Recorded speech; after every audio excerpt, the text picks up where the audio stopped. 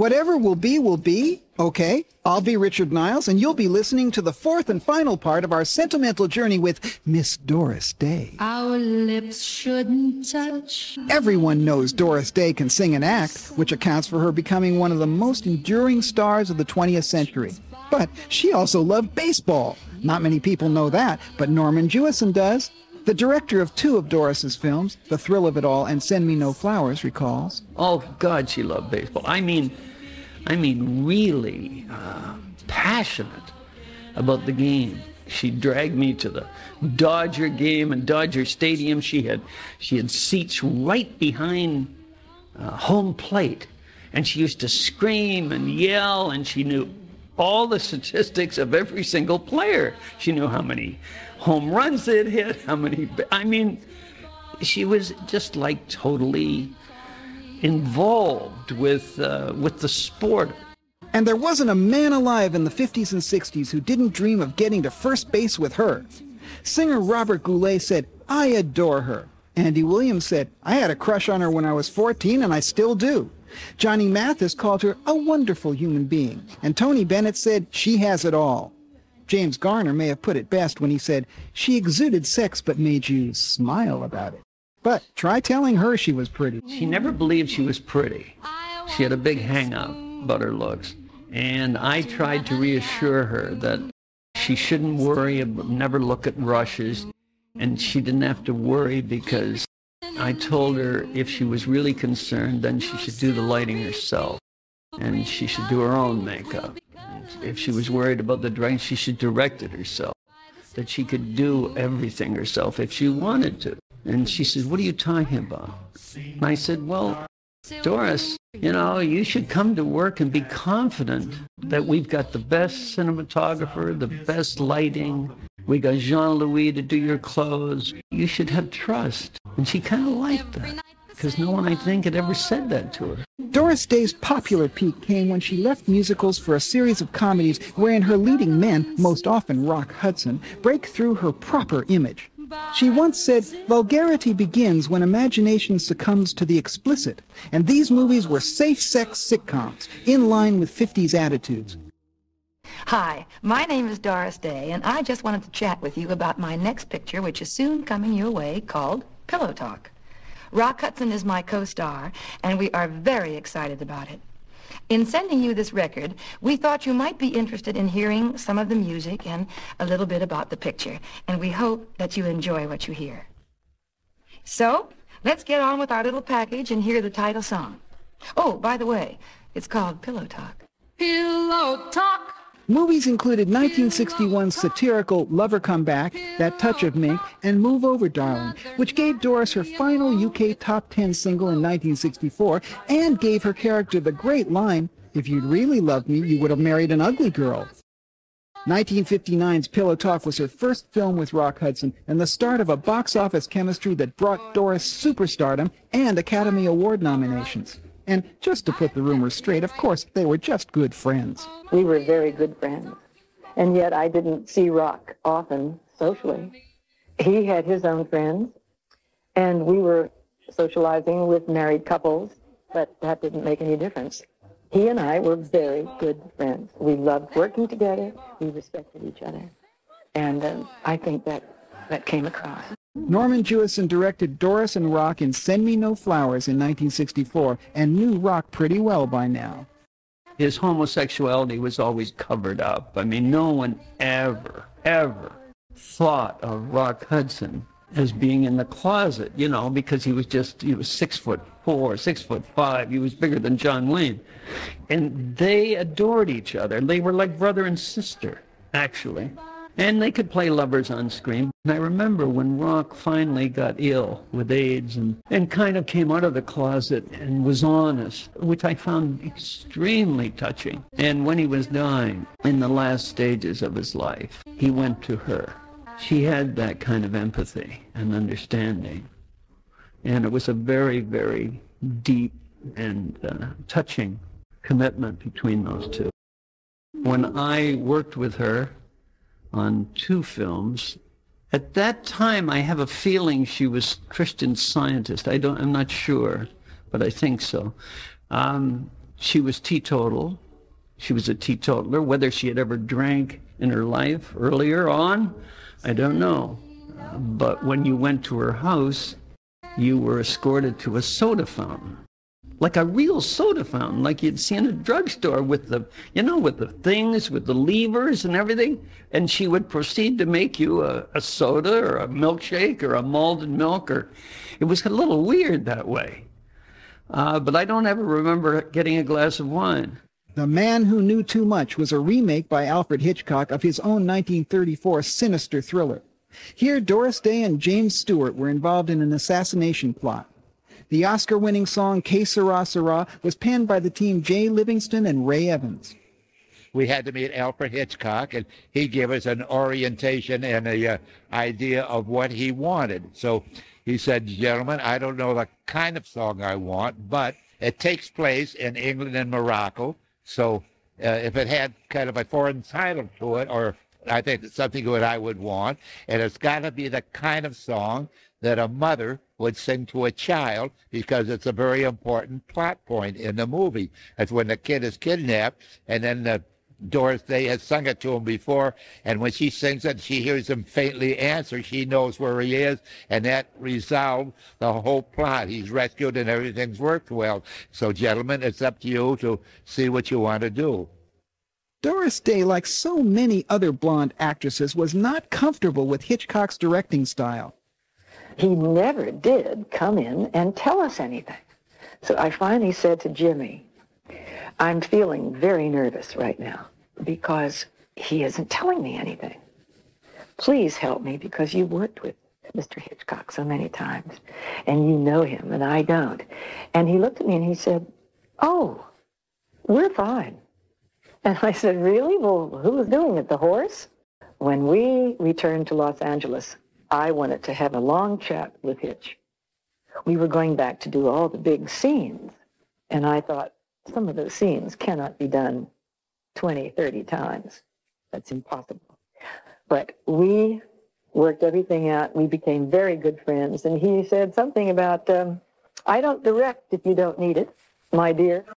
The title of Que Sera Sera came from an Italian film that Ray Evans saw many years earlier called The Barefoot Contessa, and the model of the Italian family was known as Que Sera Sera.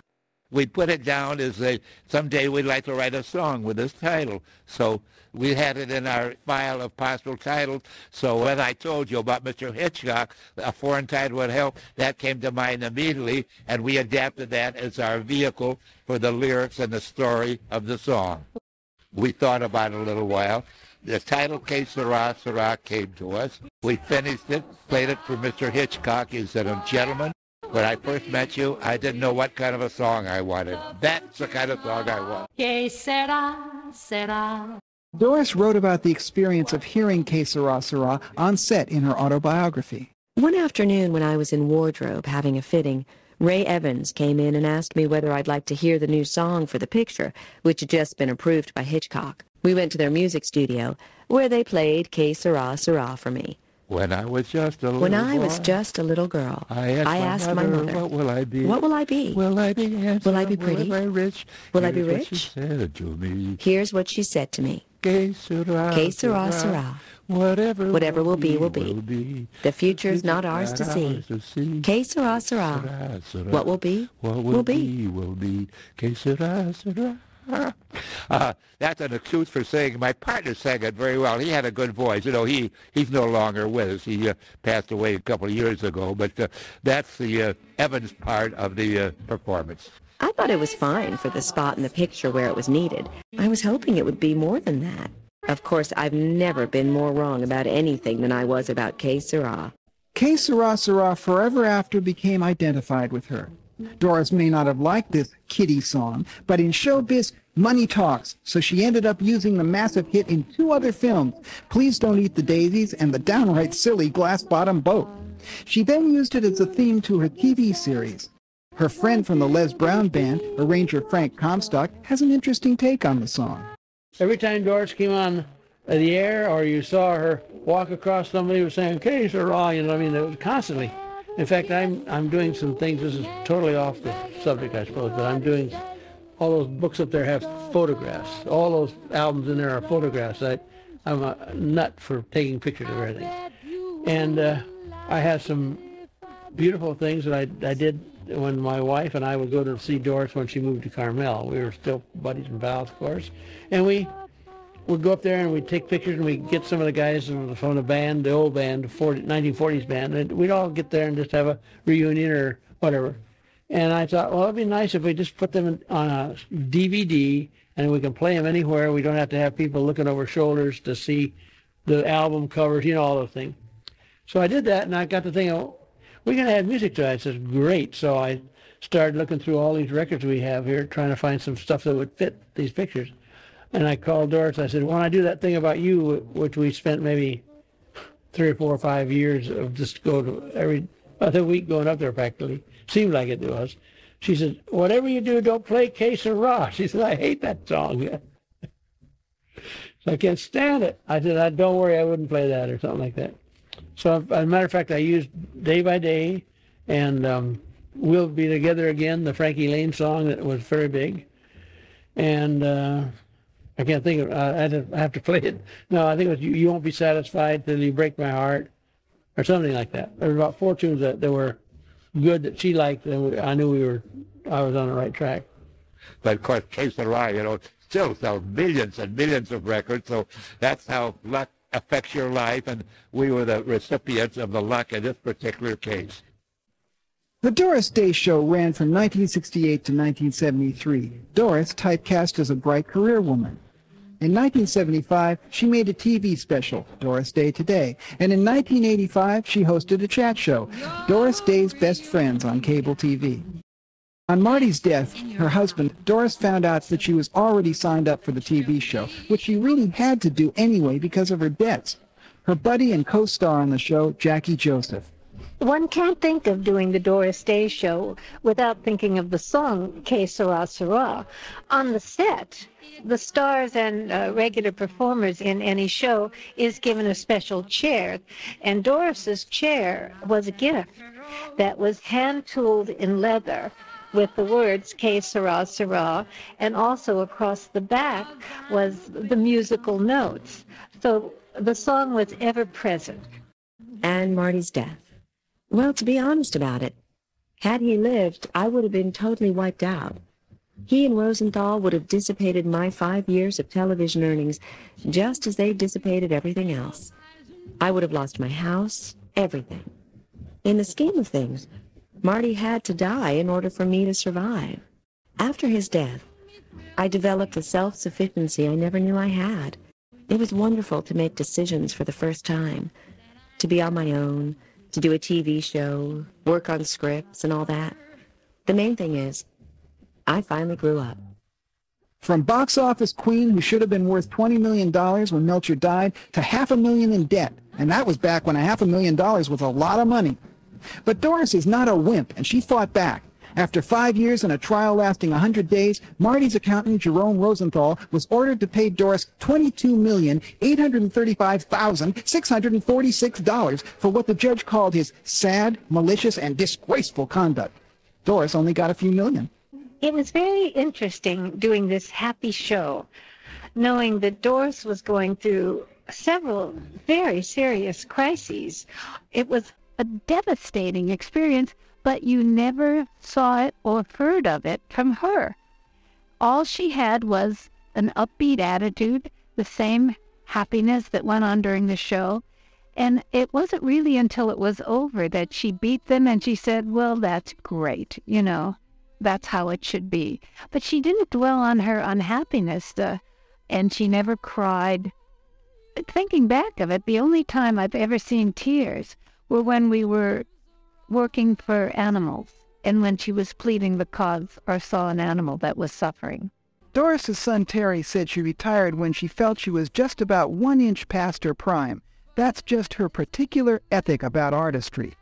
She now lives in Carmel, California, running the Doris Day Animal Foundation. Doris says, killing an animal to make a coat is a sin. It wasn't meant to be, and we have no right to do it. After an unparalleled career, she leads a quiet life. In fact, the Academy wanted to give her a Life Achievement Award this year, But as Les Brown Jr. explains, they had to give it to someone else because she wouldn't attend. I never knew he had that many #1 records. I tended to think of Sentimental Journey and Love to Keep Me Warm, and then Dreams Are Getting Better All the Time. He had a lot of them, and it just surprised me. I asked him, I said, how come they never talk about that? And he says, that was then. It's really not important. He was that way. And Doris is a little that way, too. Their achievements can speak for themselves at that time. When Doris retired, she retired. That was it, folks. She's back up there in Carmel and happy to be there and doesn't leave. And you can't drag her out. I think her dogs bring her the greatest of happiness. It was so darling to see Doris in her special doggy kitchen. I mean, she has her kitchen, and then there's a kitchen for her dogs up at her home in Carmel. I think she had about 11 dogs, and the kitchen was circular, and her feeding station was in the middle. And she would sit on a high stool with special long apron that went to the ground on both sides. And she would make the special diet for each dog. And they would surround her, sitting on a little carpet. Each one had their own carpet. And built into the walls of this wonderful kitchen were doggy beds. And on top of the doggy beds, there were some cribs that were built on the wall for the animals that were crippled or blind. And she would have them in these like baby cribs. And she would deliver their meals to them. And she did it herself. And she was happy and visiting and surrounded by the kind of love that never took advantage of her, only loved her back, which you can't say for everybody that might have crossed paths over the years. I can't believe Doris is 80 years old, but maybe that's what she always wanted. She wanted us never to think of her as ever growing old. And she won't really, as long as you can watch all those wonderful movies she did, and she gave us a great legacy. The future's not ours to see.